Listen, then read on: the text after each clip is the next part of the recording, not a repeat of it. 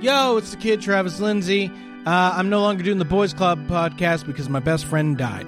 Now I'm doing my own podcast. It's called The Church of Common Sense, which was inspired by the Boys Club podcast, where I just talk about things going on in the world today and me trying to understand and figure them out. If you're not into ranting, bitching comedy, that's fine. That's okay.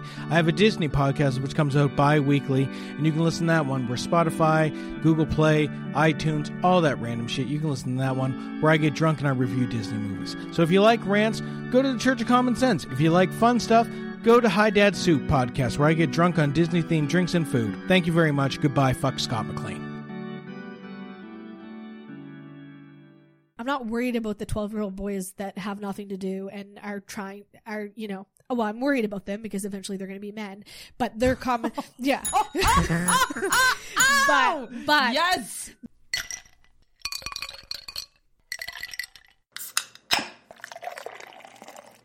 Do not take product if you are hypersensitive.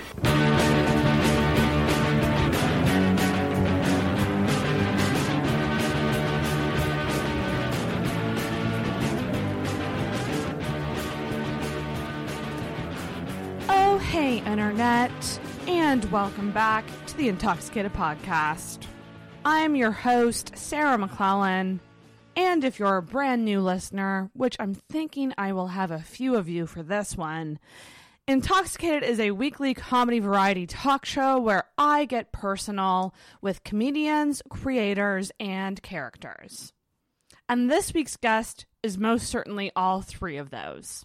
Guys, this is insane. So this week, I am talking with Alicia McCarville. If you haven't heard of her, it's likely that you've been living under a rock and probably have never been on TikTok. So you gotta change that and get on TikTok.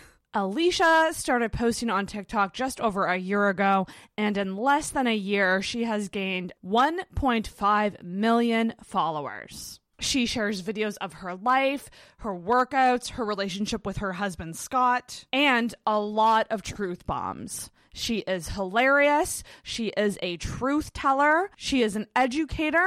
She is a true creator. And she is here to challenge and change the way we view our bodies and the bodies of others. She is truly inspiring millions of fans every day to start loving themselves and valuing themselves. And she does this on her various platforms. I actually met Alicia when I was doing a shoot for a podcast I am working on called Canadian Love Map. We did a wonderful episode with her and Scott where they shared their love story, and Alicia shared her journey of self-love. And Charm Diamonds actually surprised her with an engagement ring, and Scott did a surprise proposal right there on the podcast. Because they actually never had an engagement ring when they got engaged. So it was such an exciting experience. There wasn't a dry eye in the store. I will literally never forget this. It was so cool. I'll be sure to link below to the video for that and also the podcast episode if you want to check it out. But I knew after seeing her on Love Map and also from following her for a while that I really wanted to get Alicia on Intoxicated to just share everything. Share her journey, to talk about the life of content creation, and of course, self-love and body positivity and confidence. This episode was epic. We actually recorded for over 3 hours. Alicia is a natural at long-form podcasting. This one sort of naturally came together in two very distinguishable parts. So I'm actually going to be releasing this as a 2-part episode because it truly does feel like they are two big topics that deserve their own episodes. So part 1 will be this week, and part 2 I'm going to release next Friday. Alicia just actually went full-time with content creation as a career. So in this first part, we really dive into what it's like to be a content creator, the challenges associated with that, how she manages it, how she stays authentic with her audience, and of course, how she handles hate. This was such a good conversation. I mean, I asked her 1,000 questions and I still probably could ask her more, but I'm just utterly fascinated with the world of content creation, especially with people who are very vulnerable and open about their lives. I'm just so curious and interested in how they deal with that. But Alicia is an absolute inspiration.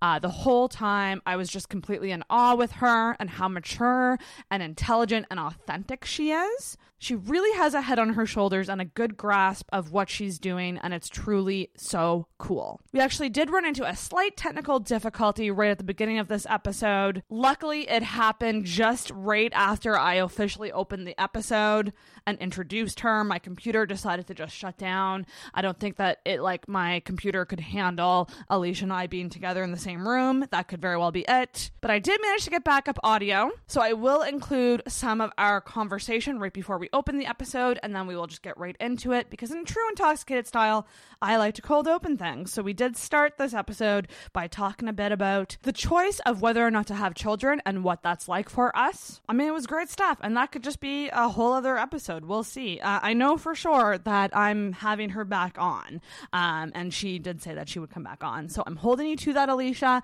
We will have you back on to talk even about more stuff and just shoot the shit and be silly. But for now, what an epic 3-hour episode of Intoxicated. I'm so excited for you guys to hear this. So obviously, for anyone who isn't already, please follow Alicia on TikTok and Instagram. She is at Alicia McCarvel on both those platforms. Check out her YouTube channel as well with Scott. And on YouTube, they are the McCarvels. So I'll be sure to link below to all of those places to find her, although I assume a big chunk of people listening are already fans of her and know how amazing she is. So welcome to the podcast, and I'm so excited for you to hear this deep dive with Alicia McCarvel. Before I get to the episode, I will remind you to subscribe to the podcast on whatever app you use, and if you've enjoyed it, consider leaving me an Apple Podcast rating and review. This helps way more than you know in terms of getting the word out about the podcast. You can also check out the Intoxicated YouTube channel at youtube.com/intoxicated. I do post video versions of episodes here, and of course, if you're a regular listener and you really love the podcast, you can check out the Intoxicated Patreon. That is patreon.com/intoxicated. But as always, if you can't do any of those things, I would just greatly appreciate you telling a friend, spreading the word, or giving a share on social media. That type of stuff is always greatly appreciated. Whew! Well, guys, it's time. Buckle up for this one. It's a damn good one. I hope you enjoy part 1 with my amazing guest, Alicia McCarvel. All right. I have lots of friends with kids. Yes.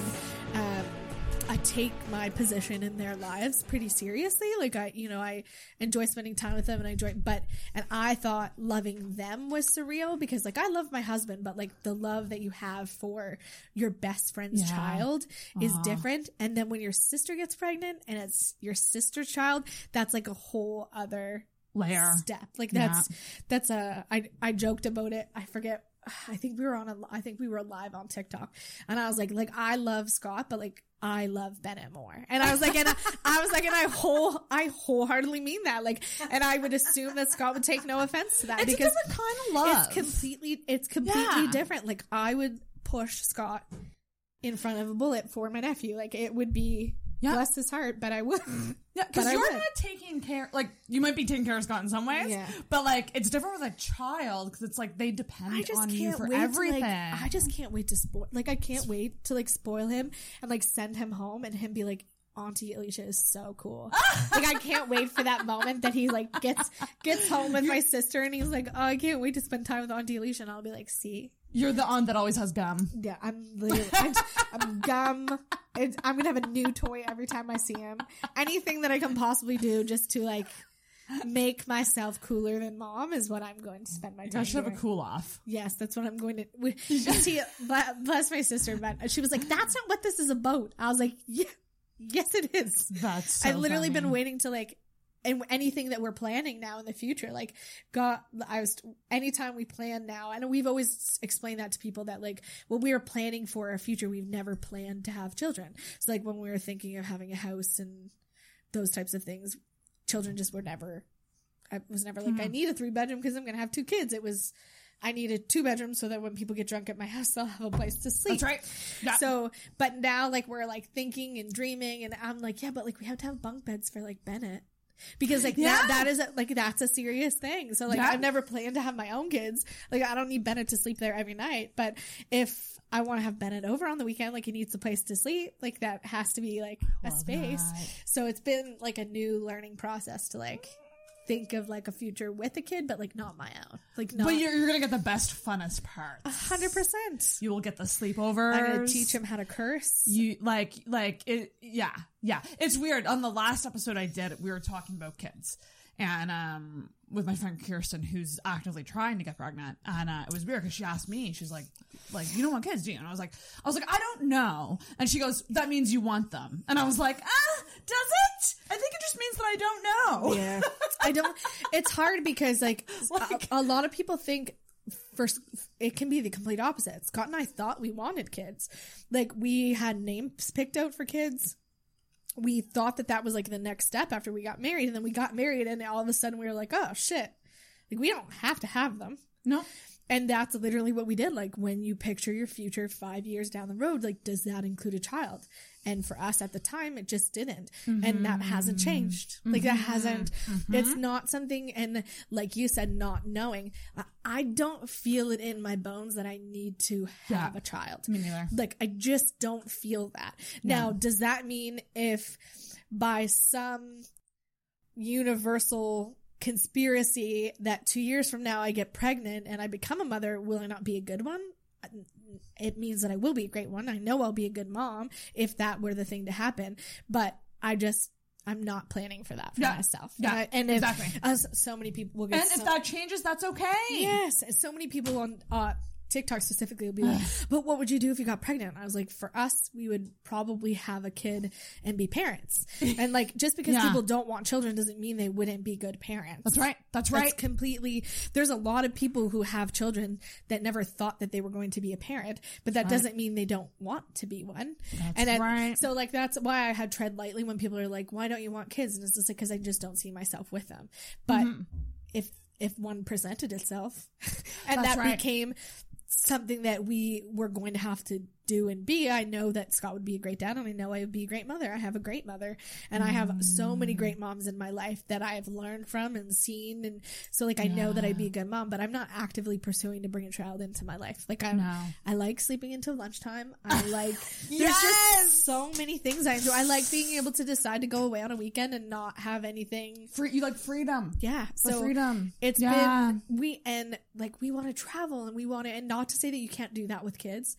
It's just much harder. Can, but Scott and I have dreamed about traveling since, we've been together for so long now that it's like we've always dreamed about traveling, but we've always dreamed about traveling together. We never dreamed about taking our family places. We never dreamed about we've just dreamed about traveling together. And traveling together with your spouse is different than traveling with your family. Those are two different, those are two different types of traveling, right? Often family vacations become about creating an experience for your child, and there's nothing bad with that. But you're not getting you're not getting your, and like we want to backpack in Europe and go to bars at 3:00 in the afternoon and be in our hotel room drunk by 7. Like that's the type of stuff we want to do, and you don't do that when you have children with you. So that's fair. I can't anticipate that too many people take their kids backpacking in Europe. No. Those that do, I have a lot of respect for, but it's wild. Yeah. Both of my sisters have no desire to have kids.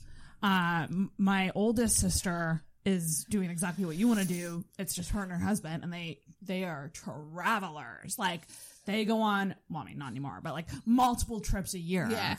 And like their walls on their house are like filled with just pictures of like where they've been. Yeah. And it's like, that to me is way more exciting. But it's the same thing. It's like, if I did get knocked up, I might keep it. Yeah. And I would rock the fuck out of that. Yeah. And it's so funny because I know when people are asking that question, they're like, what are your views on abortion? That's what they're asking. It's their roundabout way. It's their roundabout ways. And I am all for your body, your choice. You make that decision for you.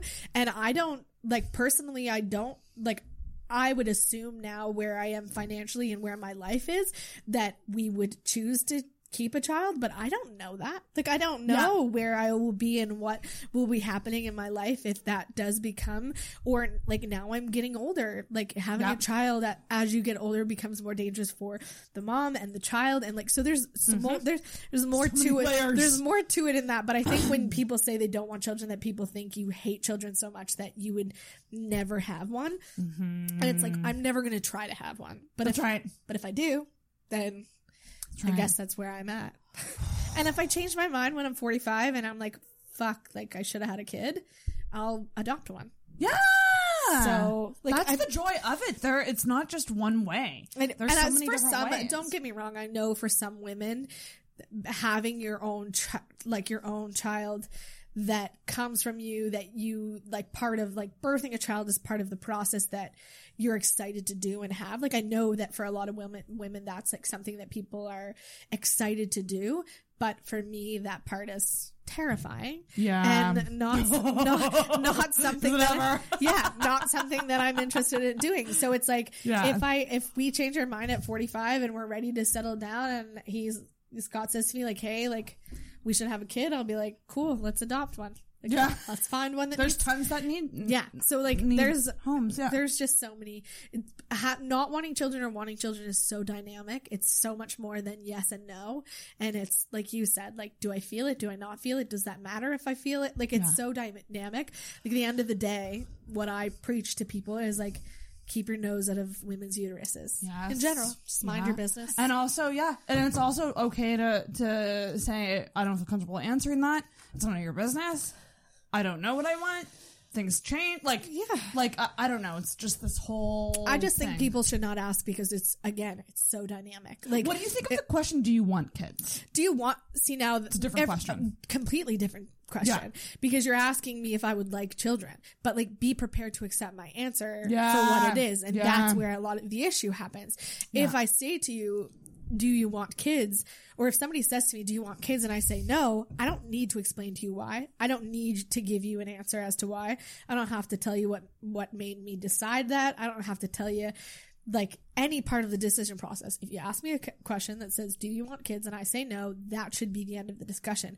Or you should be prepared for mothers who are trying to conceive and cannot, or like women who are trying to conceive and cannot, or women who know they can't have children but want them. If you're going to ask that question, you need to be prepared for the answer. Because if you ask a woman if she wants children and she comes back and she says, yeah, I would love my own, but I can't have them, then be prepared to support her in that. Because if you think that you're big enough to ask that question, or you're close enough with the person to do so, then you need to be close enough to support them with whatever comes out of their mouth after that.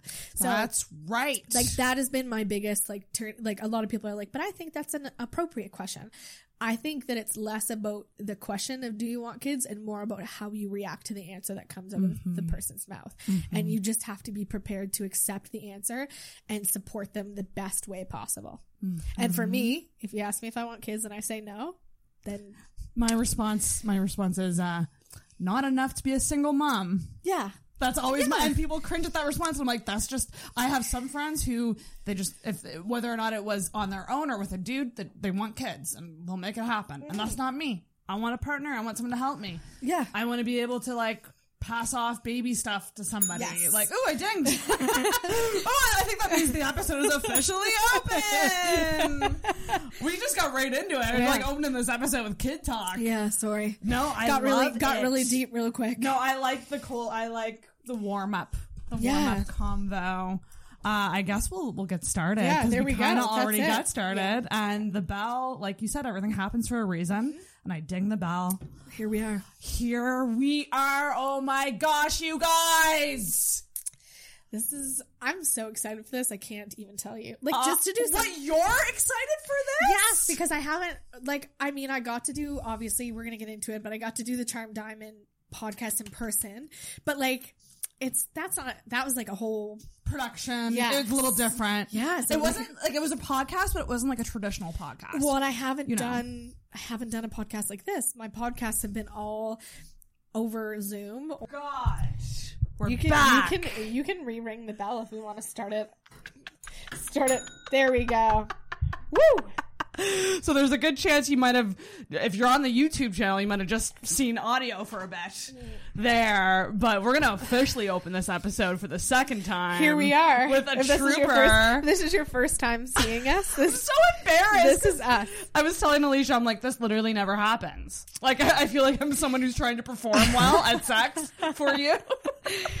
Yeah, but I've literally never done a live podcast before, so it's not like, do you know what I mean? Like, it's like you're it's like you're, no, I can't. I was I'm gonna the like the guinea pig. well, no, I mean like you're talking about sex, so it's like literally like you're having sex with someone for the first time. Like you don't really need to explain yourself at this That's point. I know no different. true. I have no expectations. See, You don't. Now, if you were to go well, away, I'm sure I have expectations, but it's not like I have anything to compare it to. So it's that's exactly that. Yeah. That's exactly it. Nope. But I if you were to could go away and do more and come back, you might expect more of me. no, But- because see, I'm just excited to be here. Well, I'm just gonna manifest that nothing will fuck up because Did we almost get a drink up close? Close to a drink in each before we and started? the drink sound effects are like very much Oh welcome. God.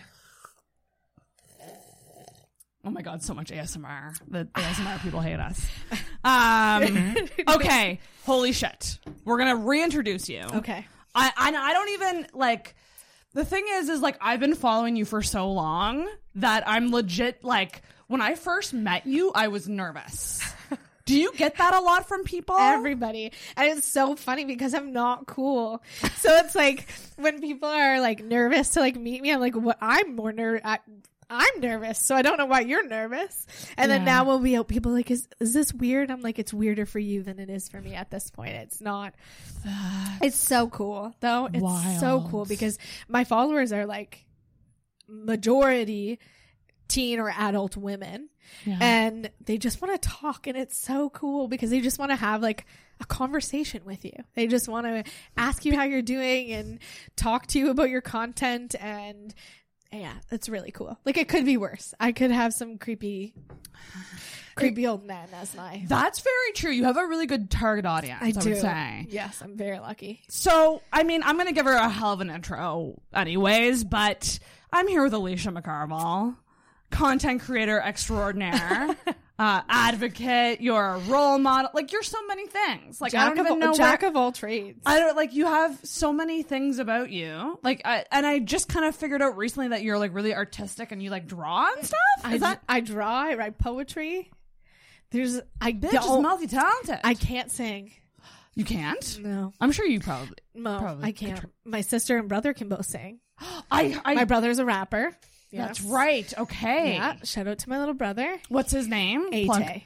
Ate. Perfect. Yep. Perfect. He's on every platform. He is incredible. So like he writes, produces, and does his own stuff. Not to hype him up, but he does, which is mind-boggling for me because I can create, like, and I create video and I create scripts and I write poetry and I do that type of thing. But like his, like creating like beats and music from scratch and like it's insane. Like I can write a poem, but like to verbalize it somewhere is a whole other thing. And then my sister is she is a singer. She's very studious and she is super talented, like singing in terms of that type of like creativity. That's so her thing. So like my brother is just this really cool, complex version of the two of us kind of like slapped together, which is super cool because I see him do things and I'm like I can't do that as well as you can, but like I definitely think that you get that from me or like Right. And then same thing, like he's just so musically talented and like my sister taught herself to play fucking guitar this summer. You guys are all Meanwhile, self-starters. she's pregnant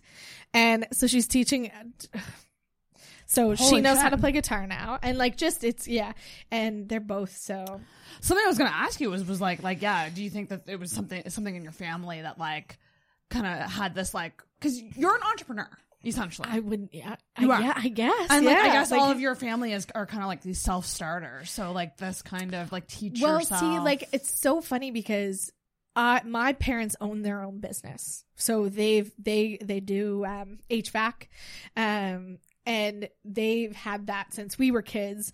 So and they've just been really hard workers. Like that has been always been their thing for me in my eyes. So when I graduated high school and I went to university, I was doing child and youth, and MSU? Yes. Nice. Yeah. Where I graduated. So I did 3 years for like started my fourth year and like I was just not into it. I am just not a studious person.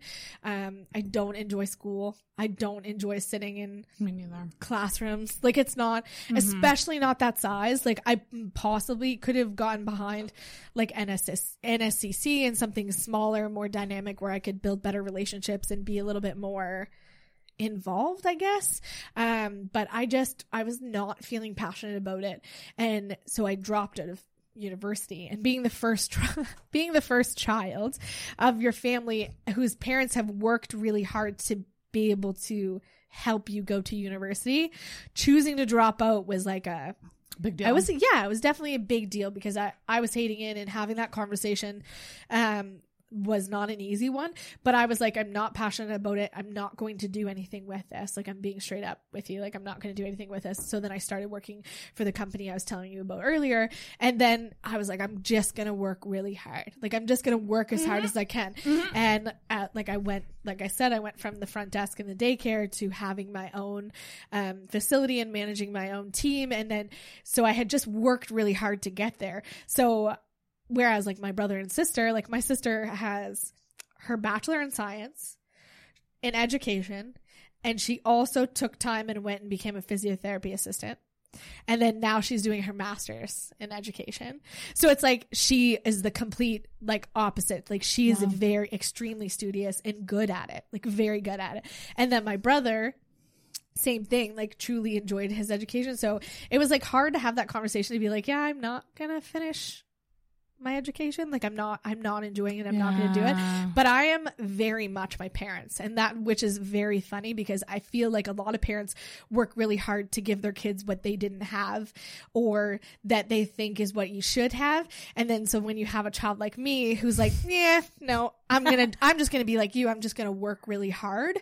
That's been like, that's different. Like, it's completely different. So me and my siblings are like very, very much alike, but also so dynamic in terms of like our background, our schooling, those types of things. But I am wholeheartedly my parents in terms of like working hard, building, like, I would consider this, like, for me, building a business and building a brand, and empire, even like, I would say empire one day. So it's like that, and that for me now at the position that I'm in, it's like all of these years I've spent just working hard is now got me to this point where I'm like, now I just get to work hard for myself. Like, now I get to work hard for myself and for Scott and for my family, and like I get to work hard building a brand. So it's very funny, because I had mentioned earlier, like, I've always been a firm believer in everything happens for a reason. And I just think that me spending that time, all of those years, like deciding not to finish my education and to just, work hard and put in time and invest in who I'm working for, has now got me to the point that I'm like, okay, I can do this because I know how to work hard. Like, I know how to meet a short deadline. I know how to give a little extra. I know I've done those things for so long that it's like, okay, let's see if I can do this for myself now, which is a lot more pressure. I remember when I quit my job, like when I actually like took the leap to quit my job, I told my parents at their anniversary dinner. At my house. It was at my house. So it was on my territory. So I was like, okay, I'm going to tell them that I'm going to quit my job. And we're all sitting around my table eating keg takeout. And I'm like waiting to like, I'm going to quit my job. And like, they're like, okay. Like, everybody, like, I remember like everybody being like, okay. And then my dad's like, for what? And I'm like, to do this, like, I'm gonna do social media full time. Like, I'm making money now. I have a management team. Like, things are going well for me. And he was like, why don't you just keep your job? Why don't you just keep your job while you do it? And like, and this was like such a funny moment, because when I was 19, 21, somewhere in there, I was working for Tim Hortons. And it was like, at the end of it, it was really shitty, but I loved working for Tim Hortons. Again, I worked hard. I was a supervisor. Like, I enjoyed that work. But at the end of it, like, the location that I was working at was just taking advantage of me. I was in school and I was like, I can't do this. Like, I already don't like what I'm doing for my education. I can't be stressed out with like the crap that you're putting me through. So it was my father who helped me pack up my uniforms and was like, you'll never get too many chances in your lifetime to quit a job, because you can. And I was like, okay. And I held on to that for so long. So when I was making the decision to quit my job, in the back of my head was my father back when I was 21 saying to me, like, you're never going to get many opportunities in your life to quit a job because you can. And I was, not because you have to. Right. Because you literally your choice. Because you can. So I was literally sitting there and I was like, actually, Dad, I was like, if we flash back to when I was 21, I was like, it was you who told me that I'm not going to get too many opportunities to quit my job because I can. And I was like, and I'm in a position right now that I can quit my 9-to-5 job because I can. And I'm going to do it. And he was like, and my mom was like, you did say that. So I was like, and it was such a scary thing that like shouldn't have been scary. Like, I know my finances. I would never choose to quit a job if I couldn't still afford to sustain my life.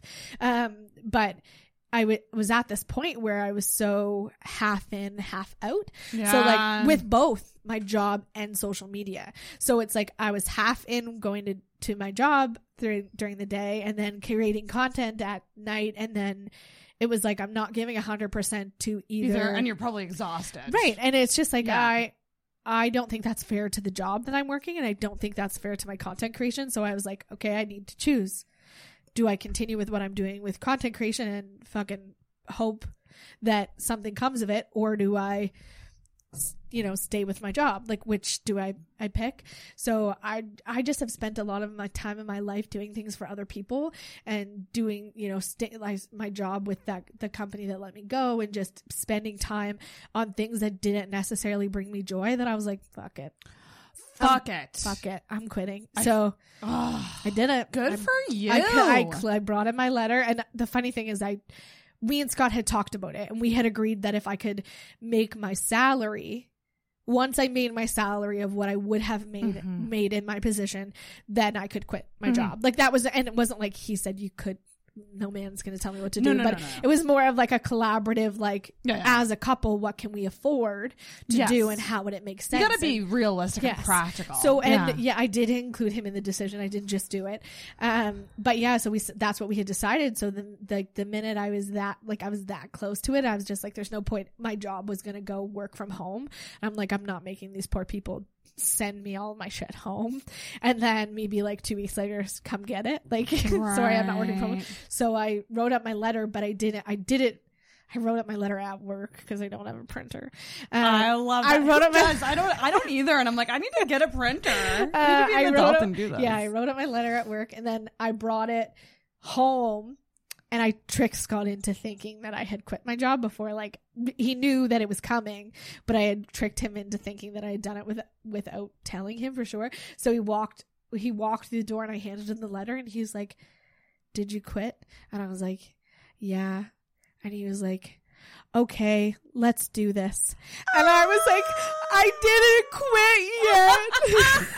I was like, but I'm going to quit tomorrow. Because I just was like, it was just like a good reassuring moment. Not that I ever anticipated him to not be that way. He's been that way. I know we talked about it on the Charm podcast, but like, he's been my number one fan forever. And if I told him tomorrow that, I don't know. If I told him anything tomorrow, he'd be like, okay, if you think that's going to work, let's do it. Like, so yeah, that was, he's a let's roll with it. Yeah. So guy. I got to work the next day, and I handed them my letter, and I worked out my almost 2 weeks. They let me go a little bit earlier, which was fine. There's no point in me starting a new month. So it was, and this is it. And here we are today. So that was October 31st is my last working day. And so it's been 2.5 months. So yeah, how are you doing with it? How are you? That's my first question. I am happy. Okay, are you okay? Because I won't lie, watching like as a fan, and a follower of yours, I feel like I get like some empathy pangs sometimes. Well, not only because I see what you have to deal with and the shit you take and all of that, but also I'm like, is she sleeping? Is she tired? Does she have someone managing her DMs? The DMs thing. I manage my own DMs. I can't imagine how many DMs you must get. So many. It's too many that I can't answer. I can't answer all of them. I can't. And I've had a few people be like, you should get somebody else to answer your DMs. And I'm like, no, because I'm not like, part of my brand is being authentic, and I don't need a random person answering the people that send me messages, and I would rather just not answer. Like, if that's the case, I'd rather read it. And to be very honest, I read 98% of my DMs. So that's pretty damn good. That 98%? Right after the new year, I deleted a whole bunch of the requests. I just was like, I'm starting clean in 2021 just so that I can feel a little bit less pressure.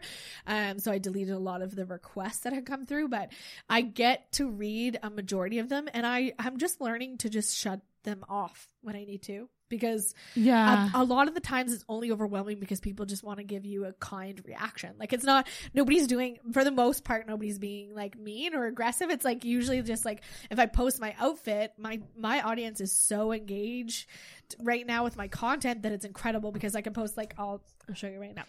Like, we can go through like my stories right now. So like, literally me eating an ice cream cone got 124 replies yesterday.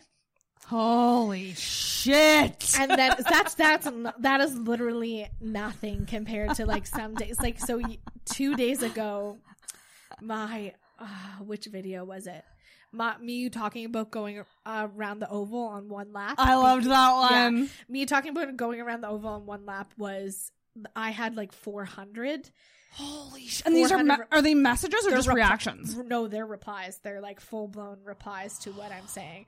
So like, 92 to this one, 40 to this one, 10 to this one, 26 to that one. Like, my outfit one that I just posted is 173. I haven't even read those yet. So it get 175 to this. And I'll just say, and these are all different too. Like, they're like in the span of literally an hour, I now have like 400 DMs that I have not replied. I'm also getting a bunch of notifications just because I think you tagged me. Like, so there you go. So, okay. So like, I don't even know where to start with this. Yeah. Because here's the thing.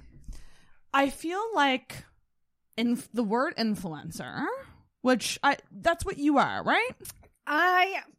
Is it a dirty word? I kind of feel like for some people it's a dirty word. It's not a dirty word to me, but it's a dirty word to other people.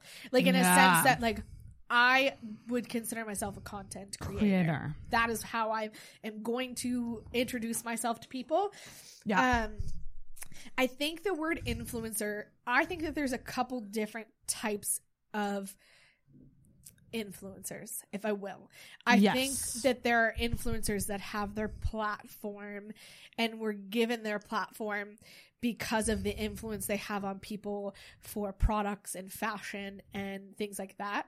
And then I think that there are people like me who I don't want my influence to lie in my Lululemon brand deal. I want my influence to lie in the fact that you choose to buy yourself a crop top because it makes you feel better about yourself. You have a message attached to it. I want my influence.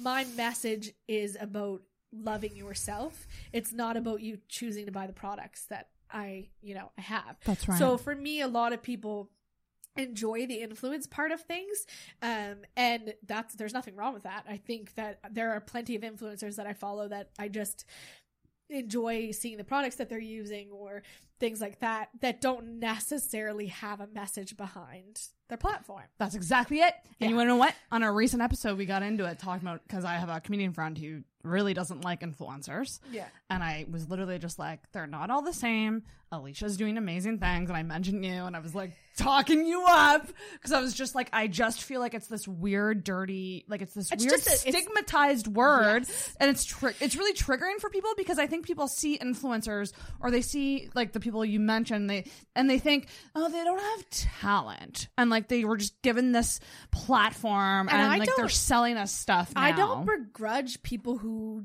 have that. Like, exactly. I do not begrudge that at all. Like, I think that there is a time and a place for that, and I think that what I do is different. Absolutely. And I think that content creator matches me better because it kind of encompasses everything. I create content that inspires, I create content that is funny, and I create content for brands to pay my bills. That's right. I am a content creator. Yep. I don't care if you buy the products that I'm posting about. That has no impact on whether or not I'm going to show up tomorrow to still hype you up and empower you. That's right.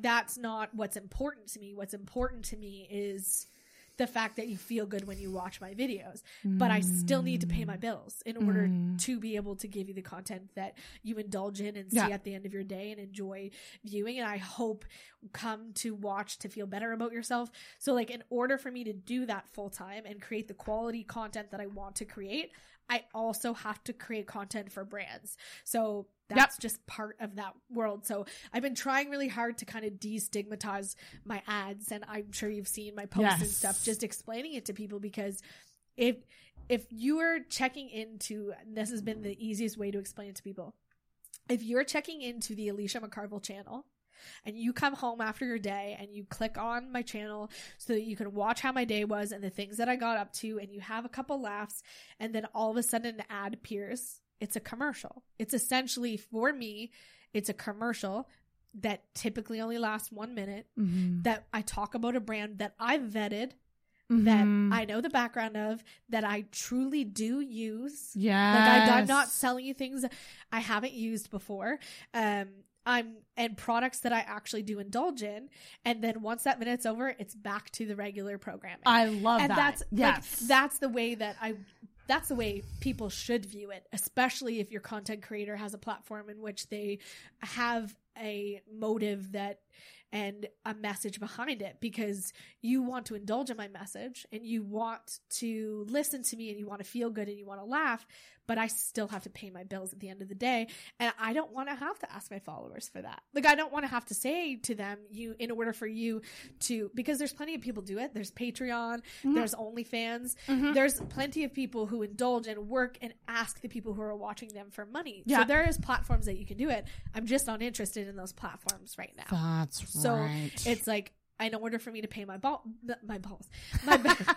order for me to pay my bills, I need you to sit through a 45-second or a 1 minute video about why I think Lululemon is great. I need you to like, share, comment on, or engage with my posts about Mary Brown's. I don't need you to go out and buy Mary Brown's, but I would be appreciated if you could like a button and tell me my hair looks good. Like, it doesn't do you know what I mean? Like, it doesn't have to be a big thing. And it's been very eye-opening for me too, like how much content for creators that I do watch that I don't engage with.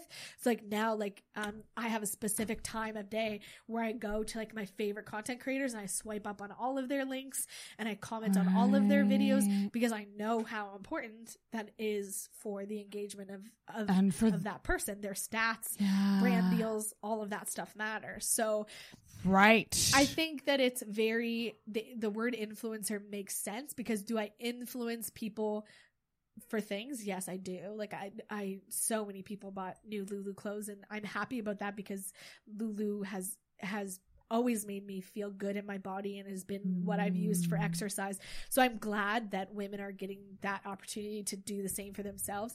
But more importantly, my goal when I'm, on my platform on a regular basis is just to influence people to make healthier, happier, and more choices of love for themselves and their bodies. That is where I want like my influence to be. So I spend a lot of time like digging into that for questions like this, because there is a lot of stigma. And people don't understand it is the other thing. They don't understand the work that goes into content creation. Like, I create those videos. I edit them. Not only that, but it's your time and your life, and like, like, you're sharing. It's very vulnerable what content creators do. Yeah. And also too, there's not a lot of separation from work and personal life. Yeah. And like, you and I are cut from the same cloth. Like, we are people who talk openly about our lives. We share aspects of our lives. And so, like, what are the challenges with that? Because obviously, you must have some time that you set aside for, you're not recording it, you're not posting about it. I'm very lucky because Scott and I have been together for a very long time, and I've always kind of shared our life with our friends and family. I've never really had a filter in that sense. So like that's nothing new to him. But like when we're out for dinner or when we're out for drives, like it sounds funny, but we go for drives all of the time. That is our space to get out of the house for more than one reason. I work in there. I live in there.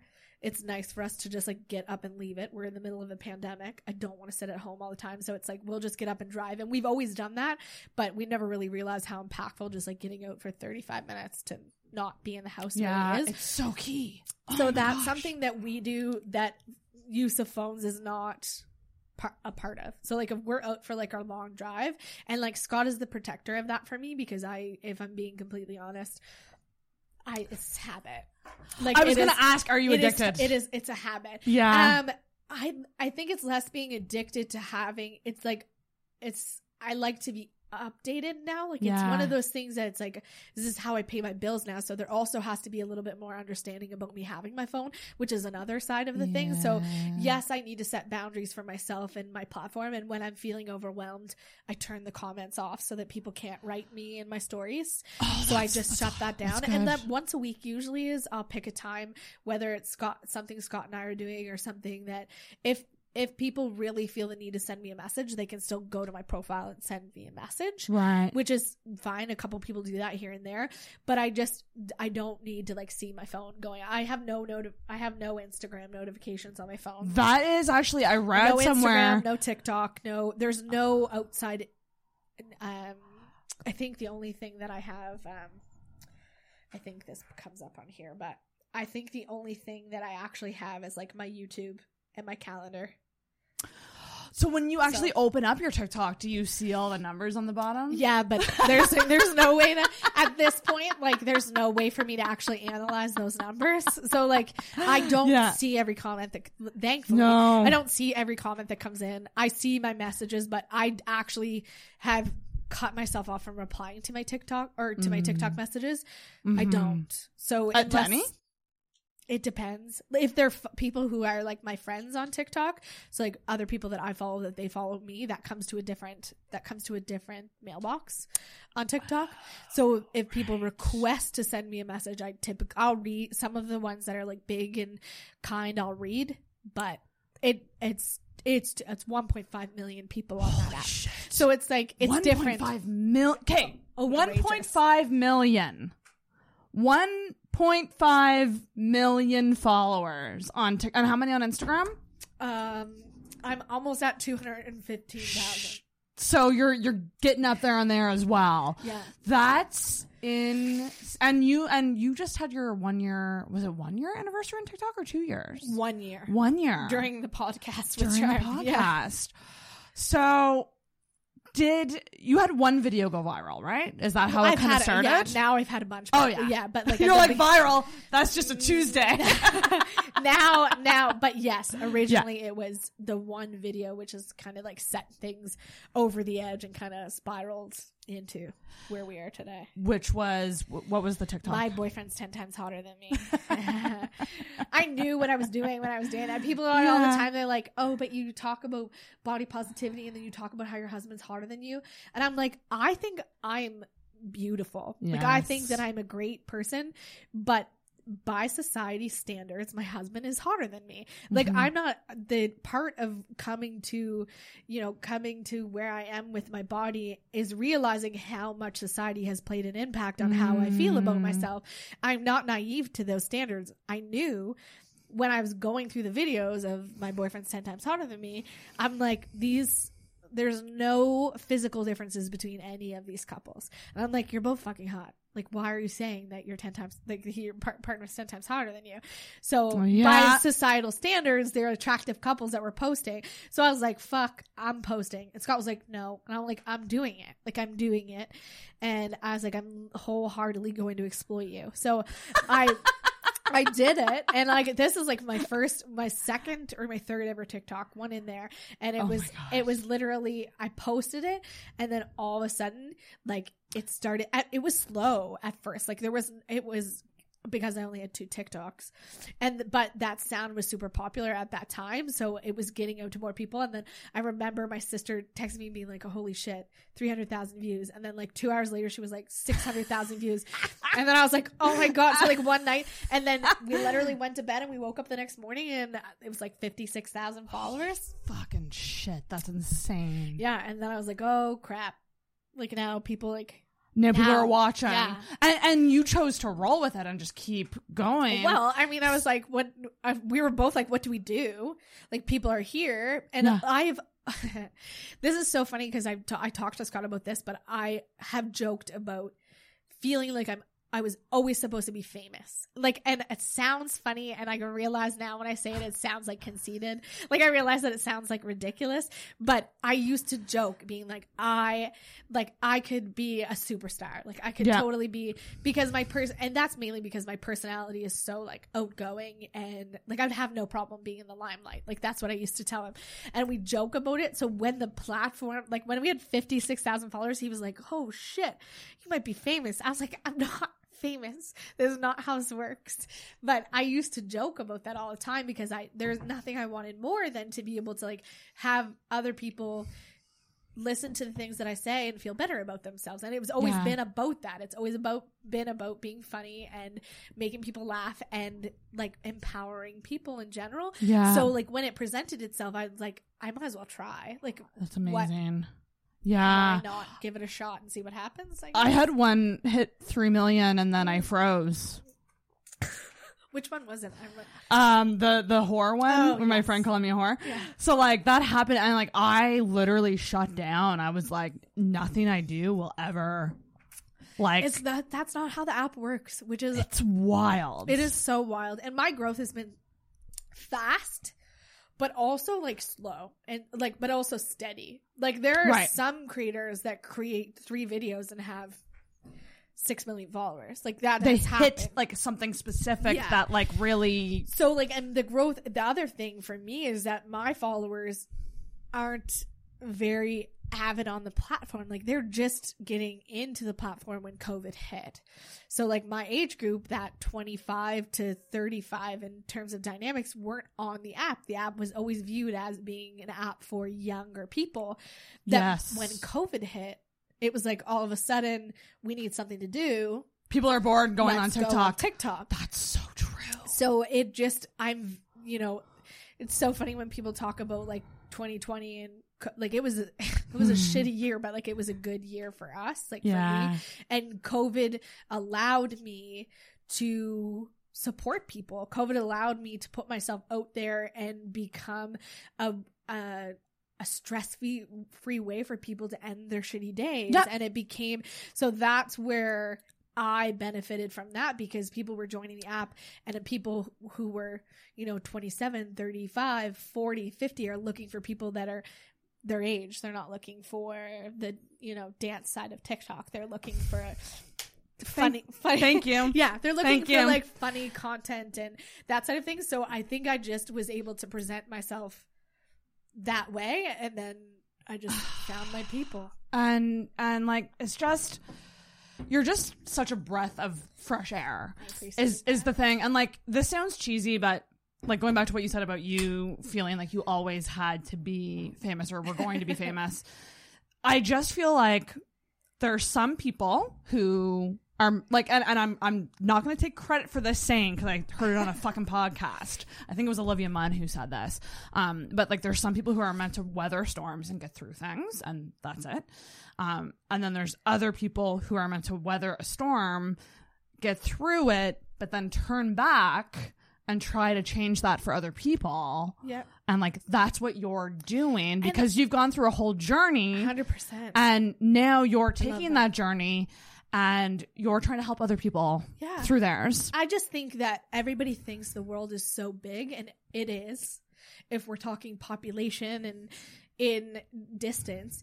But TikTok, and I know some people hate it, I know some people like it, but TikTok for me has been a way for me to connect with people all across the world, to realize that I am not alone, that the way that I feel, the dynamics of my relationship, my humor, the things that I've gone through, I'm not the only person that goes through those things. And I think that that's been the coolest part about TikTok, is for people to come and find their people. That's right. People who are struggling and don't have that community and support are able to come onto TikTok and find those people and naturally find that community and feel connected and feel involved and feel empowered. And I've just been lucky enough to be able to create my own community and fill it with people who have been through the same things, are going through the same things, and just need that support. So TikTok has been a blessing for me, obviously in my life, but just also because it's made the world not seem so big.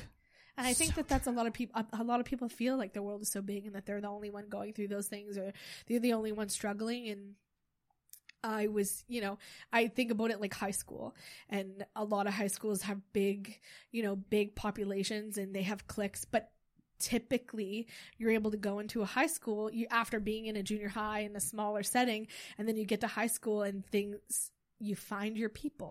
A lot of people find their people in high school because you find people who are similar to you that you just didn't have that diversity in junior high. You just don't have. And I feel like TikTok has done that for a lot of people. It's like, well, let's just open up the world.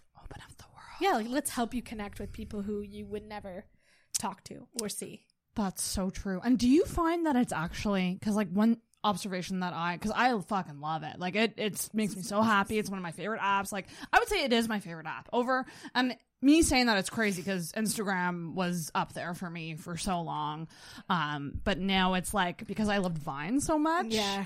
I feel like it's like kind of like the new Vine in a weird way.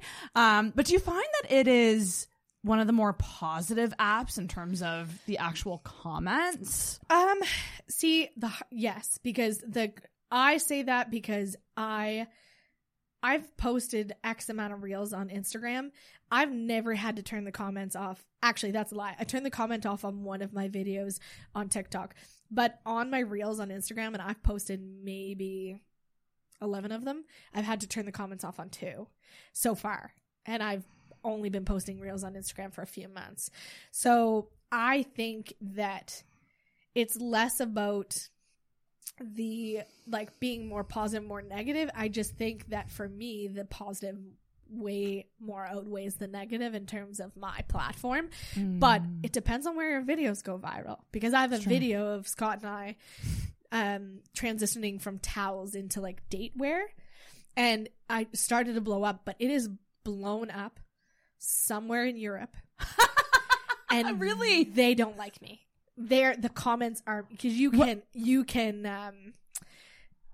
translate the comments on the thing. Yeah. It blew up, and it's all mean comments. No nice ones. But I mean, don't get me wrong, I'm very aware that society here and society there, like things are different in different cultures and different parts of the world, and I'm very much not the norm over there. So it was, it blew up. So like, it depends on where you go and what you go viral for. And for me as a plus size woman, a lot of the time, my videos, like my original video that I went viral for, I knew was going to go viral the wrong way. It wasn't going to go viral and people were going to be like, no, you're beautiful. I knew that when I posted that, it was going to go viral and people were going to be like, what is that hot, attractive man doing with a plus size woman? I knew that was and you still did it anyway. Yeah, because I'm not insecure about that anymore. Like that is not. I anticipated that happening, and then when it did. So like it was, and originally when it first started to blow up, like there were a lot of negative comments. But now that I built my platform, I rarely see the negative anymore. Because you found your people. Your people found you, and then there's so much positive that it doesn't even. That was what I was going to ask, because when it first started happening, what was it like seeing those negative comments? Because I know that everyone deals with like social media comments differently. I know for me, I hate this about myself, but I will focus on the 2 negatives versus the 20 positives. And I know that that's a confidence thing, and that comes with time. It's not even, that's hard, because that's not even a confidence thing. That's a, like, why are you being an asshole on the internet thing. That's like human decency. To be honest, a lot of people focus on the 2 negative things and not the 20 positive things, because you should be a good human. Yeah. I should expect positive things on my videos. Right. I should expect that when you choose to put yourself into the comments of my videos, that you're going to be a decent human being. So then when people go against that, it's shitty, because it's like, I expected you to be good, and yet here you are. So it's not always a confidence thing. Right. It's not always a confidence thing. It's more so like, I just expect better from the world. So like, what the fuck are you doing with an anonymous TikTok account, spending your time trying to belittle people on the internet? Like, that is so true. So originally, when the first, like, grouping of hate comments, I was prepared for the ones on the original video that I posted. Like, I knew that was going to happen. But there have been some shitty ones where I've fixated on them. I fixated on the one the other day. And I guess it just depends, because the comments that bother me the most are not the people who are, like, posting pig emojis.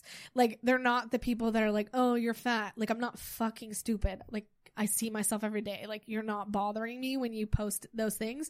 The people that bother me the most having a platform are the people that think they're right in their views of fat people. Like, that's the stuff that bothers me. Or grown-ass men who think that they can go onto a platform and bully women or people in general. So, like, that's where I kind of draw the line for me. I'm not worried about the 12-year-old boys that have nothing to do and well, I'm worried about them, because eventually they're going to be men, but their comment, but yes, their comments on my videos are not what gets to me. That's right. It's the things where people are like, oh, you're going to die because you're obese. And it's like, no, I'm not going to, because I see my doctor regularly and I'm well aware of my health risks and I exercise. So it's like, I'm not, like, no, but that's how they view, in my mind. A lot of people say those things because that's how they actually view every fat person. And those comments get to me because I can take them.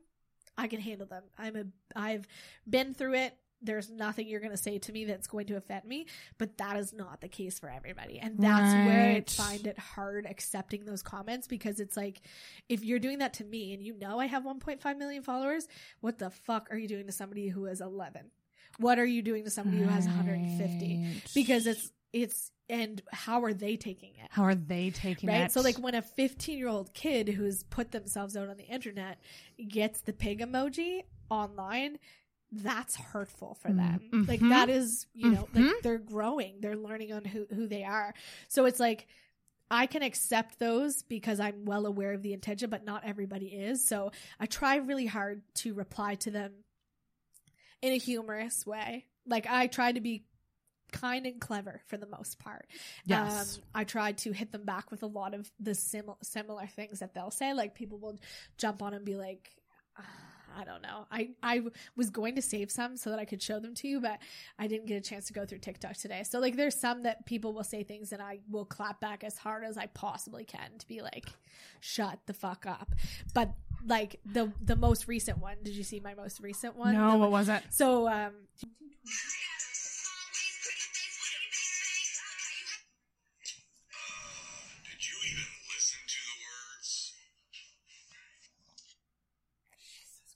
So I'll open this up so you can see my response. But the song says, I have a pretty face, a small waist, pretty face, and a big bank. Big bank being big butt, obviously. And then this grown-ass man who's the father of 4 teenage boys had duetted it and posted it. And he had a platform of probably 3,000 people. And posted it, and then he said, did you even listen to the words? And I fixated on this. And Scott is so good at respecting my space, because I fixated on it, and then we're sitting there, and I was like, I'm going to reply to him. So, like, I'm going to need you to leave me here for 15 minutes so that I can do that. So, yeah, and this was my response to that. Ooh, let's hear it. First and foremost, I'd like to clear this part up for you. Now that we've cleared that up, I'd like to remind you that you are a grown-ass man, a father to teenage boys. And today, you got on the internet, you saw it was your job to try to make her feel bad. Luckily for me, I couldn't give a flying fuck what you think, but that's not the case for everybody. So I just wanted to remind you that you can be funny, have original content, and not be an asshole. Oh, and you'll set a good example for your kids too.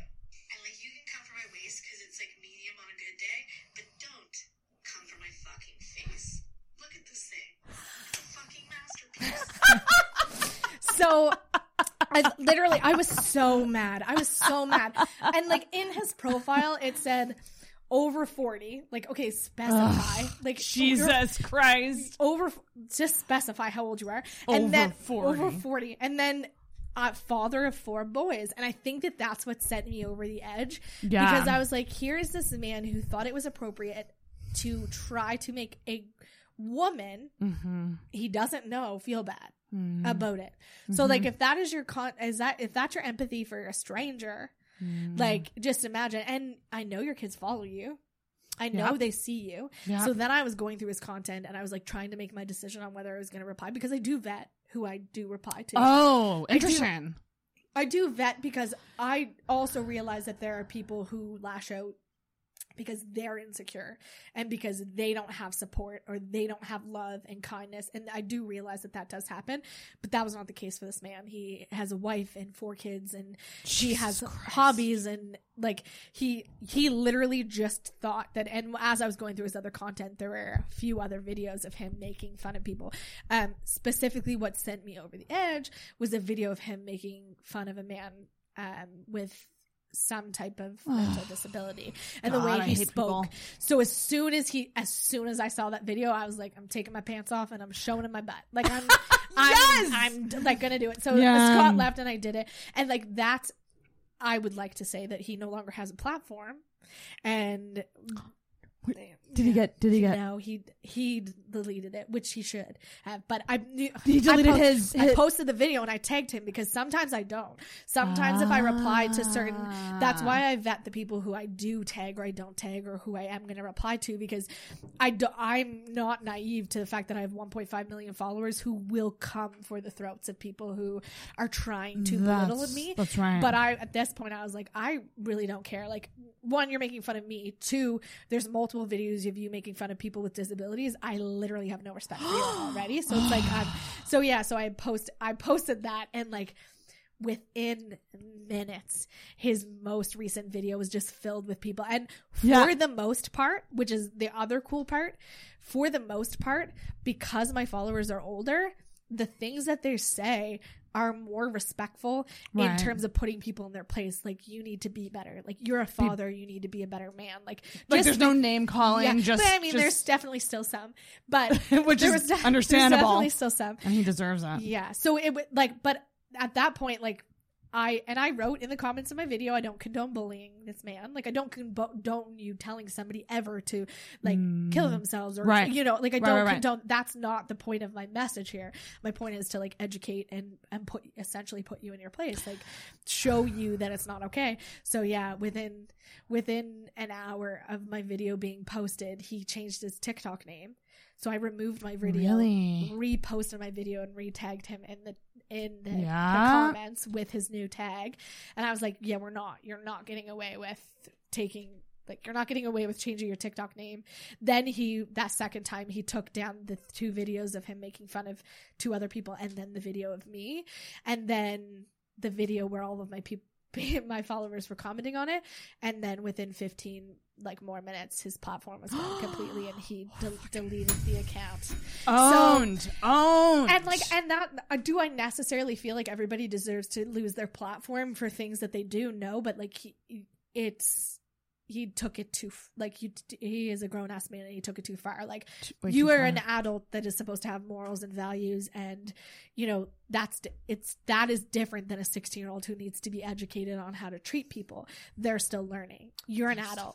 You're now teaching 16, 17, and 18-year-old boys how to be, and like, that's not okay. Holy smokes. That's how I kind of choose what I do and don't respond to, is like, do I need to educate here, or like, is this person just need to kind of get a taste of their own medicine? That is so true. And I tend to not like it when people just by default will say things like, let it cool down. Just don't let it bother you.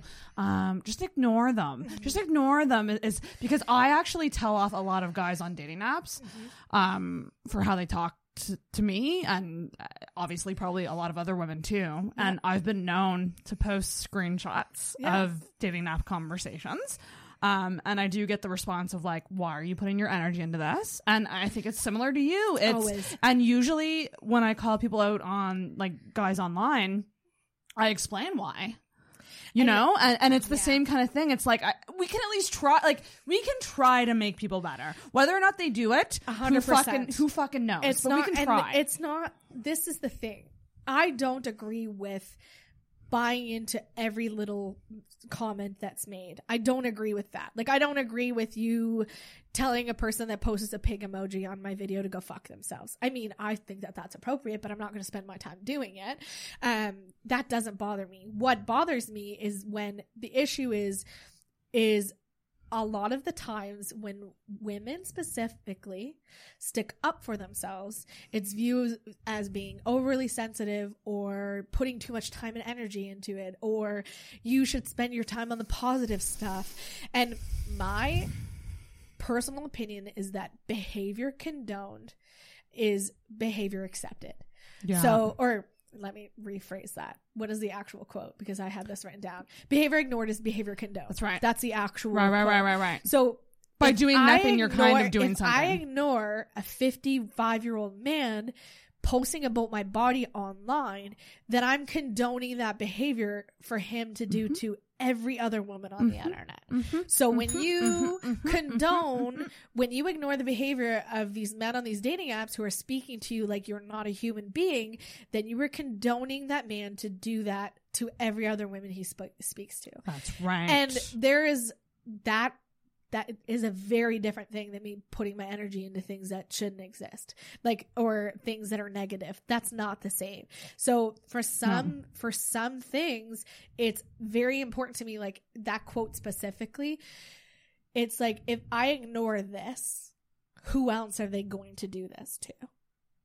And that's why I vet the people who I'm posting it, like who I'm going on about, or who I'm going to reply to, or how I post about it. Because like, who else are they going to do this to? A 20-year-old who has already beaten up on themselves, who already feels like nobody, who was posting about their body for the first time, who is now going to feel shitty about themselves for the next 2 years because of a grown-ass man on the internet, like that. Exactly. And that's right. So it's like, that it's a fine line between spending time acknowledging every single person that posts something negative, or actually holding people accountable for their fucking shitty actions, because that is very different. Like, it's very different. I'm not going to teach a 12-year-old boy that he shouldn't post comments on my videos. I can be funny and reply to him and try to make him feel stupid, because that's funny, but I don't need to make a full video and send all of my people his way to say things that might be detrimental. And that's why I think it's important when you're talking and who you're sharing with, like, these are grown-ass men on your dating app. These are grown-ass men who are going on dates with other women, who are speaking to other women, who are going to continue to do this. And you're right, I might share that video and nothing might happen. But if I don't do my due diligence and I don't do that for myself, then I'll never forgive myself if that person goes on to do that to another person and puts them in a mind state that causes them harm. That's right. Also, we're forgetting the fact that, like, when you comment on a video, or if you stitch a video, or if you are talking to a woman on a dating app, these are public fucking platforms. 100%. And that person has every right to screenshot that, to reshare it. And if you're doing that to someone with a platform, they can repost that and call you the fuck out. There is someone who I follow on Instagram, and she just made a post this week. Wheelchair Rapunzel. I don't know if you follow her, but she's on TikTok. And she posted last week about, like, why do we hold people with platforms accountable for sharing or breaching people's privacy when these people have put themselves out there. And, like, that's always been my view. Listen, if you're going to be a shitty human to me, I'm going to fucking tag you.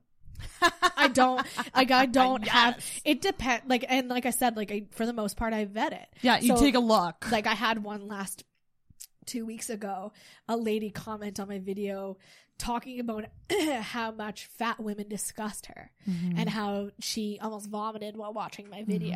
So this, like, we all know you didn't actually almost vomit. Like, let's not be dramatic, Patty. But, like, I then do some research, and this woman is a yoga instructor that is taught to coach all different types of body types and is working in the fitness industry. And I was like, fuck no, sorry. So I screenshotted it, posted it, and then people went to her work and people went to her things, and she has since denied that it was ever her, and somebody apparently hacked her account to go make fun of fat women on the internet.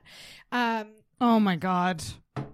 Anyways, that's a whole other topic. But you're not going to vocalize your opinion that disgustingly on my platform and then go teach your yoga class 2 days later with fat women in it. Yeah.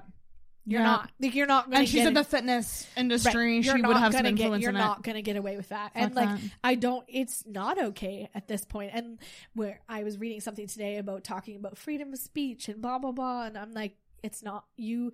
I understand that. But at the same time, if you're going to feel like you are a big enough person to put your opinion or those words on the internet, then you're a big enough person to handle the consequences. God damn.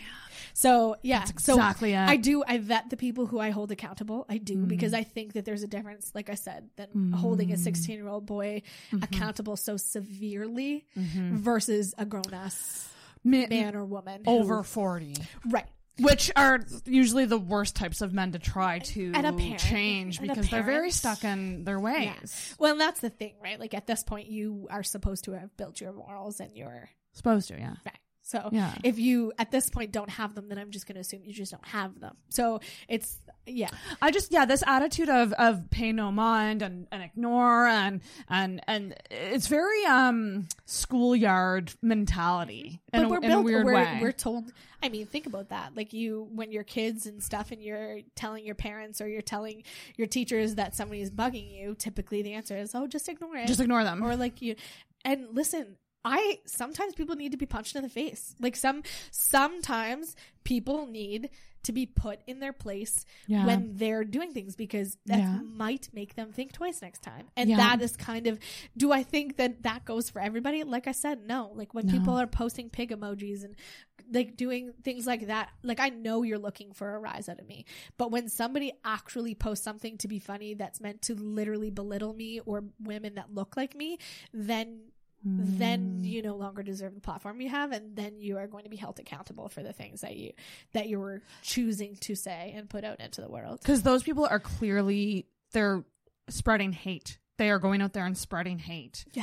And anything that you can do, you can have an opinion on whether or not I look good in red. Yeah. You can have opinion on whether or not where I should buy my clothes at. Like, you can have an opinion on that. Am I going to take it? But you don't get to have an opinion on whether or not I'm attractive.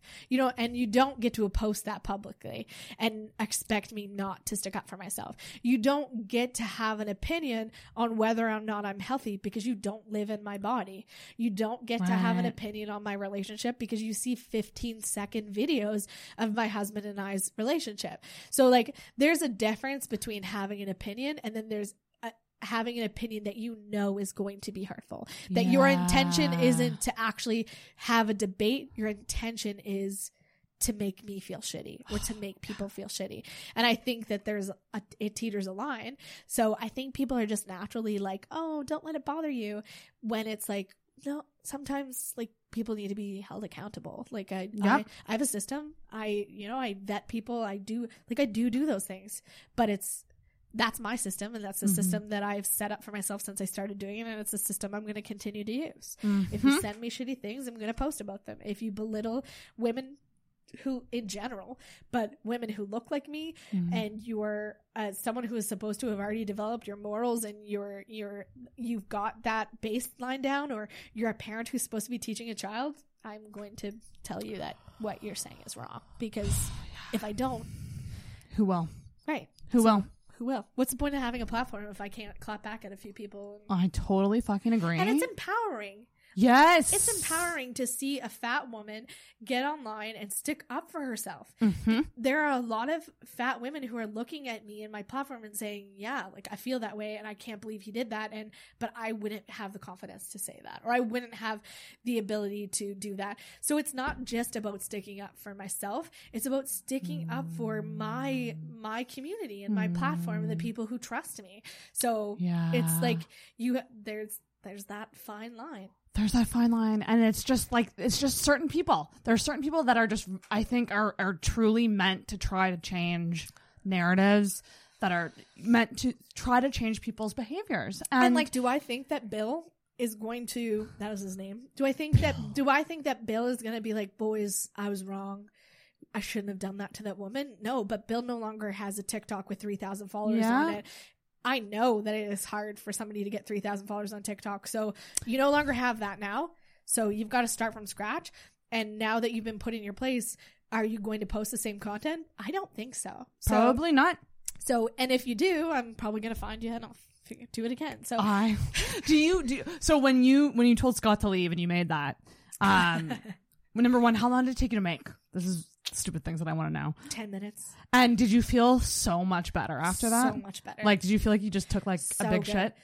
So good. Yeah, because I mean, like, there are things that just fester, and I knew, and that's like part of having a platform in general, is understanding where your boundaries are with those things and what stuff is going to affect you and what stuff isn't going to affect you. And I knew the minute that got posted that was going to continue to affect me. And I knew that the only way for me to deal with that was to stick up for myself. So that was, I weathered on it. I vetted him. I went through his content and I decided that was what I was going to do. And sometimes I vet people and I'm like, okay, it's not worth my time. Because sometimes you go through people's content and you're like, okay, this makes sense that you're lashing out. Like, I see why you might be hurting, or I get it. You know, like, I'm not the first person that you've done this to.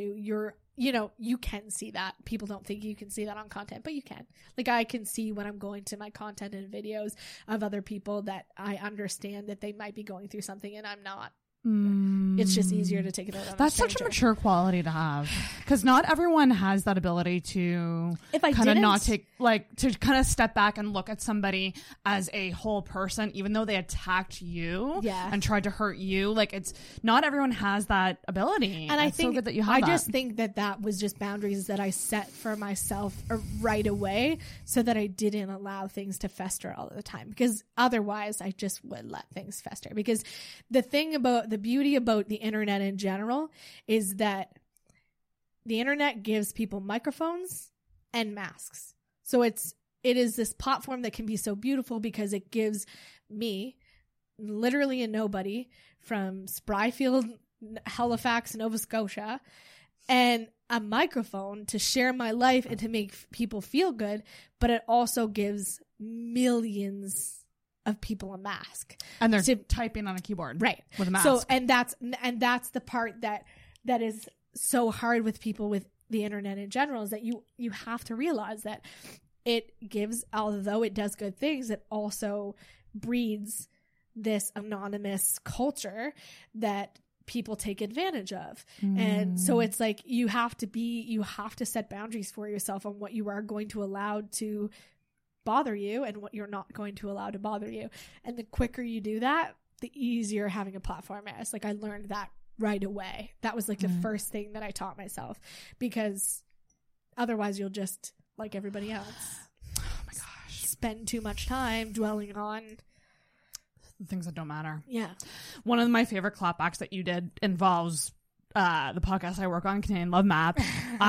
There was a comment on the Facebook video about okay, so I'm sure you guys know, but we'll do a quick summary of this. which My Alicia bling. got through a podcast that I'm working on, Canadian Love Map. We decided to do an episode with her and Scott, and Charm just loved Surprised you so the much shit out of me. that they decided to give you an engagement ring because you didn't have one before. Crazy.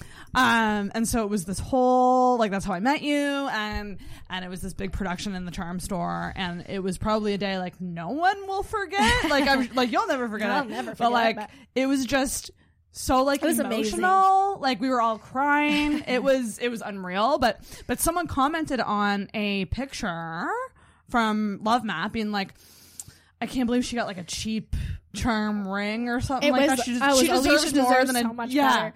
And I was like, Deborah, stop. And this person said she was a follower of yours. Yeah. So I replied back and said, you're no follower of mine if you think that you're going to come onto a brand that has literally given me a ring and has been nothing but supportive to me and try to belittle them. Yeah. Because you're not. So Such a I was like, callback. do me a quick favor and hit the unfollow button. I loved And, it. yeah, and then it's just people on the internet in general are just too much, and especially when they put themselves out there like that, and then the person who they're like you're not going to be. I've done it multiple times. It's my favorite thing to do on the internet.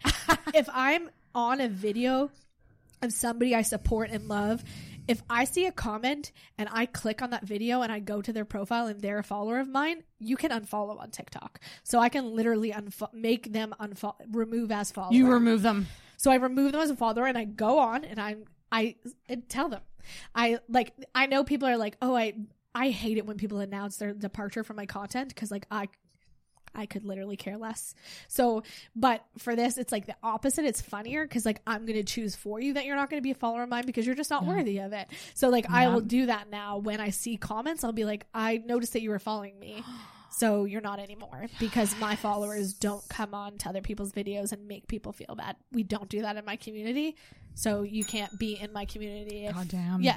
So God damn. So I do that. I do that a lot. And if the comment is serious enough, I block the person because that's the other thing that I do, and a boundary that I've set for myself on Instagram and TikTok is that if somebody announces their departure from my content, I block them because you are not going to try to make me feel bad for my content or something I say or do and then not follow me, but then come back and indulge my content because my profile is open. Yeah, you don't get that. No, You don't get that. no. So I always, if somebody says they're blocking me or they're unfollowing me or anything of those lines, or I see that they've made a comment or they belittled somebody, I always am like, yeah, if you're going to do the deleting, I'm going to make sure that you can no longer come back to view my content because that's not how this works. You don't get to pick and choose.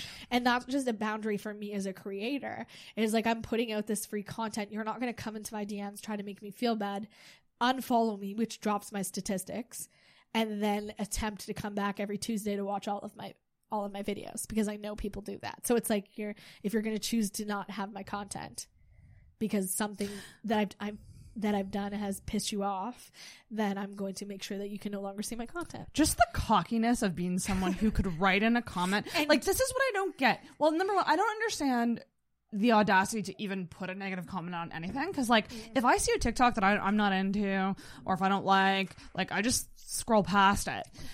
Same with YouTube. If it's a video I don't enjoy, I don't don't leave 1-star iTunes reviews on podcasts. Like, why would you do that? Only review if you like it. Like, I don't know. I just don't understand why people think that they're so high and mighty to go, I'm unfollowing you. Yeah. And see, here's the thing. I always want to create a culture of welcome criticism on my platform. I gained 1.5 million followers in less than a year. I have multiple people watching me now, which is new to me. I am a normal human being that is living her life, that is learning as she grows, that is, I am not, people hold me to this high standard, but I am just like you. Yeah. I am learning. I am having a platform comes with the responsibility to, speak out for and amplify voices that need to be heard. Like there's multiple things that come along, but I am learning because I didn't have this a year ago. I have it now and I didn't have it a year ago.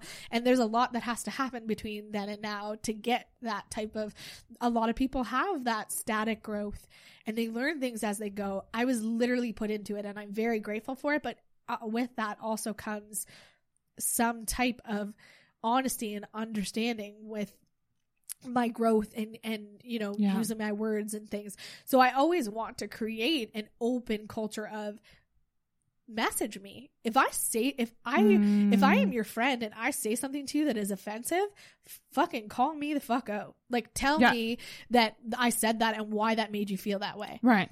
Because either I'm going to agree with you or I'm not going to agree with you. And obviously when it comes to race and the LGBTQ community and those types of things, like there's no me agreeing or not agreeing. If I'm not using the right pronouns or if I'm not using the right wording when I'm speaking about something, like, tell me, because I don't know everything. I am literally nobody who got a platform being funny and posting about self-love and body positivity. So like, I don't know everything there is to know about the Black community. I don't know everything there is to know about the LGBTQ plus community, but I'm learning, and I spend a lot of my time learning and educating myself and trying to unlearn biases that I have and trying to be aware of the privilege that I have. So I've spent a lot of the time doing that, but I don't know everything. So I always try to create this community of let me know. Like I posted the other day about beaver tails. Yes, I saw that. I posted about beaver tails. I just learned that in the Indigenous community up north, beaver tails are actually an edible food source. Right.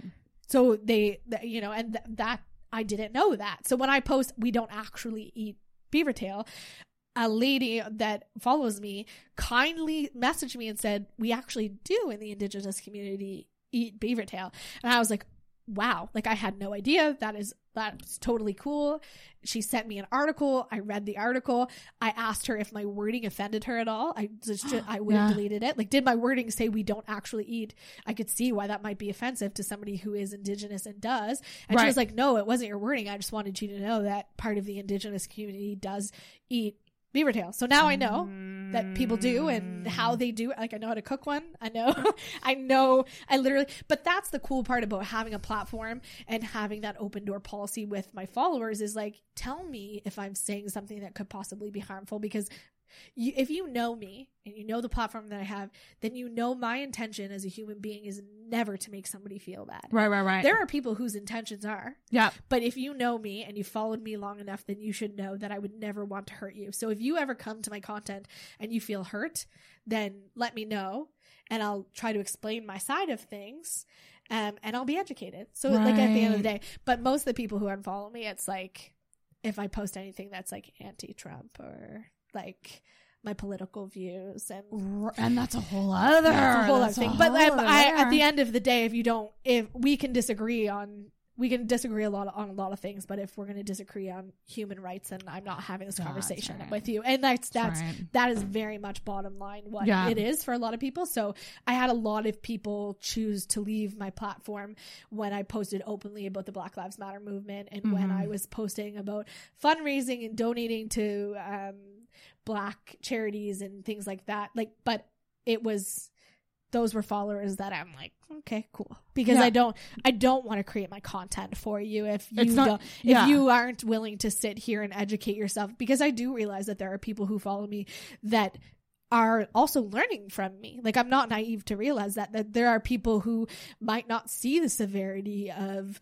this, like the systemic racism that happens in Canada and the United States, everywhere. But like, I realize that there are people that don't see those severities and are very, blind to it. So me posting about it isn't meant to shove it down your throat. It's meant to show you that it is happening and it is there. And while I'm learning about it, if I can share resources that help you learn about it, then cool. Like that's kind of about it. But I had a lot of people that were like very hateful. And if I'm getting it as a white woman, I could just assume what was happening too. So I let that stuff kind of go. But that is also another big part about having a platform in general too, is like learning your boundaries on who you care about having as followers and who you don't care about having as followers.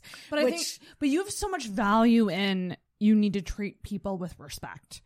And I think that it's like, you might not have the same political affiliation, but the second that you step over the line of treating people with respect, like that's when it's done. And I think too, like the other part, and like when we had talked about earlier about influencers and content creators, is like there are influencers who build their influence and have a platform and choose to stay silent. Because they're afraid of losing followers or because they're afraid of, and I don't care. So I don't, if me telling you that there's an injustice for the Black community in the United States offends you, then you can see yourself out. See you later. Yeah, like you can see yourself out. And there are certain times that I choose to speak, and there's certain times that I sit back and I'm still learning on when and what's appropriate. And like, that's part of having a platform. But, that's been a huge learning process for me, is like, when do I step up as a privileged white woman to say something for the Black community, and when do I sit back and just amplify the voices? And so it's like, it is a fine line, but my community has been amazing in stepping in to say this was impactful, or just tonight I had a follower message me, and she's like, I am a Black Canadian. I know that you didn't do this as a thank you, but I just want to tell you this. And then when I said something, she came back with and said, I don't want to critique your like wording, but this is how I felt when you said this. And I was like, thank you. And I was like, this was my intention behind it. And she said, oh, okay, that makes sense. And it's just like a dynamic conversation, which is the way that it should be. Yes. And like, that's another, like, that's just been part of my learning process over the last like months. And you're doing that. Okay, so here's my other question.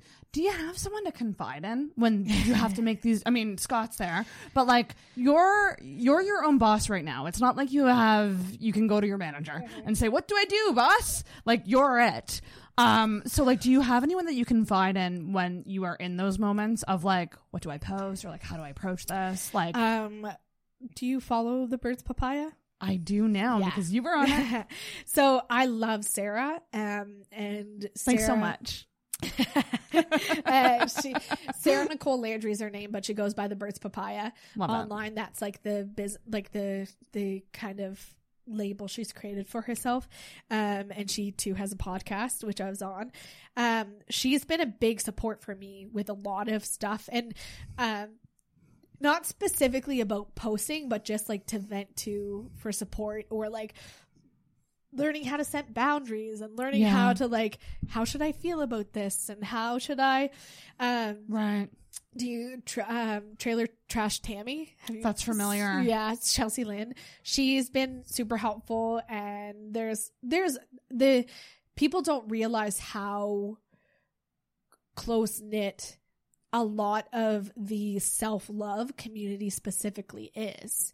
And I think that comes a lot to do with like our message and what we're promoting too, is that's like, we just want the message to be promoted, and we want the more people that are doing it, eventually like it's gotta catch on, like eventually it's just gotta be helpful. So a lot of those women in this, and I learn indirectly. So like I don't ever post anything unless I'm educated on it. So it'll sometimes happen that something will happen and I'm out. I'm doing something. I'm off social media for multiple hours, and then I'll get DMs being like, you didn't post about this, or you need to post about this. And I'm very open on it, and I don't know about it, and I'm not posting about it. If I haven't been able to sit down for an hour of my time to read multiple news articles about it, to listen to other content creators' platforms, to listen to the voices that it's directly affecting, I'm not posting about it. Yeah, because I'm not blindly posting on my platform just because your followers are telling you to. No, I'm not. Yeah, and it's not like, that's not who I am. That's not how I'm going to do it. Like, I'm going to take my time to figure out how I want to word things. I'm going to take my time to read the fucking room. Yeah, like let's see how people are, specifically with what happened in the United States. Like, I sat back and I listened to the Black women that I follow express how they were feeling, what was going on, how did they feel. It's not my time to speak up. No, I don't need to share about how sad it is that this is happening. The Black community knows. They live it, they breathe it. This is what they go through on a regular basis. They didn't need me to post a meme about how there was a discrepancy between what would have happened if the community was Black versus what happened to the white supremacists. Like, they don't need me to tell them that. They know it. I don't have, that doesn't do anything. What they need me to do is to listen and to educate myself and to take action. So, like, to do something. Right. So that's what I did, and that's what I do. So that's another boundary that I set, which was actually taught to me by who was it? Someone who I followed early on was just like, don't contribute to the hysteria of what's going on by sharing things that literally do nothing. Like, that being shared does nothing but share your opinion. Like, share your opinion.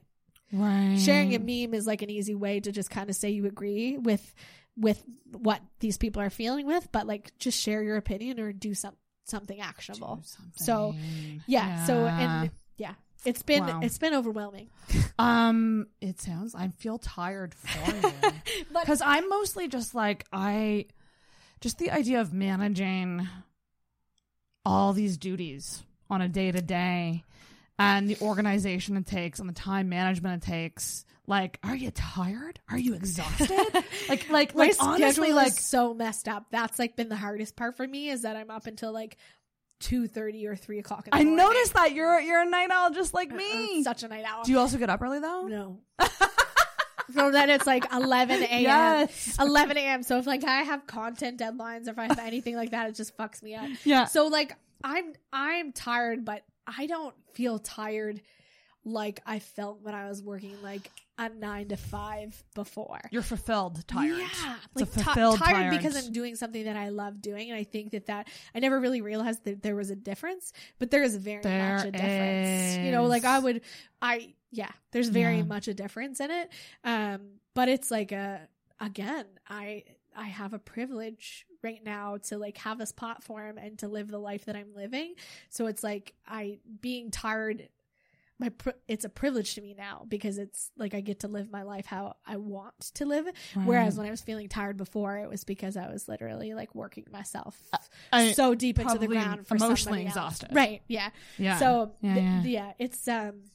it's exhausting with like certain things, but at the same time, it is the coolest. There's no other way to describe it. It's just cool. Like, it is so cool to like meet people and make people feel good and have somebody buy a pair of jeans because you suggested it for them, and then have them be like I had a mom send me a picture yesterday saying that she never had bought jeans from American Eagle before and didn't realize that she could fit into them, and then she bought herself plus size jeans from American Eagle, and how they're the comfiest pair of jeans she's ever worn, and that her daughters complimented her on how stylish she looked in them and how cool that felt. And like that is an impact that I want to have. Mm-hmm. That's important to me, because there's a lot of things that I want to share with people to make them feel better, because I've been there and I've gone through it. And like, people look at me and they're like, oh, you're so calm and confident. And it's like, I worked really hard for this. Like, I worked really hard on myself to get to this point. And I work every day, and it's not an easy thing. That is a wrap on part 1 with Alicia McCarville. I hope you guys enjoyed that. I sure freaking did. Please be sure to tune in to part 2 coming next Friday, where we dive into body positivity, self-love, and confidence. And of course, because we did not plan for a 2-part episode, I'm giving Alicia a formal outro here to say follow her on social media. That is TikTok and Instagram at Alicia McCarville. You will not regret it. You will be hooked for sure. And the biggest thank you ever to Alicia McCarville for coming on and being an amazing guest. And thank you for tuning in. Of course, make sure that you are subscribed to Intoxicated and consider leaving an Apple Podcast rating or review, and tell your friends. I hope you'll tune in next week for the second part of this episode. But for now, ring that bell.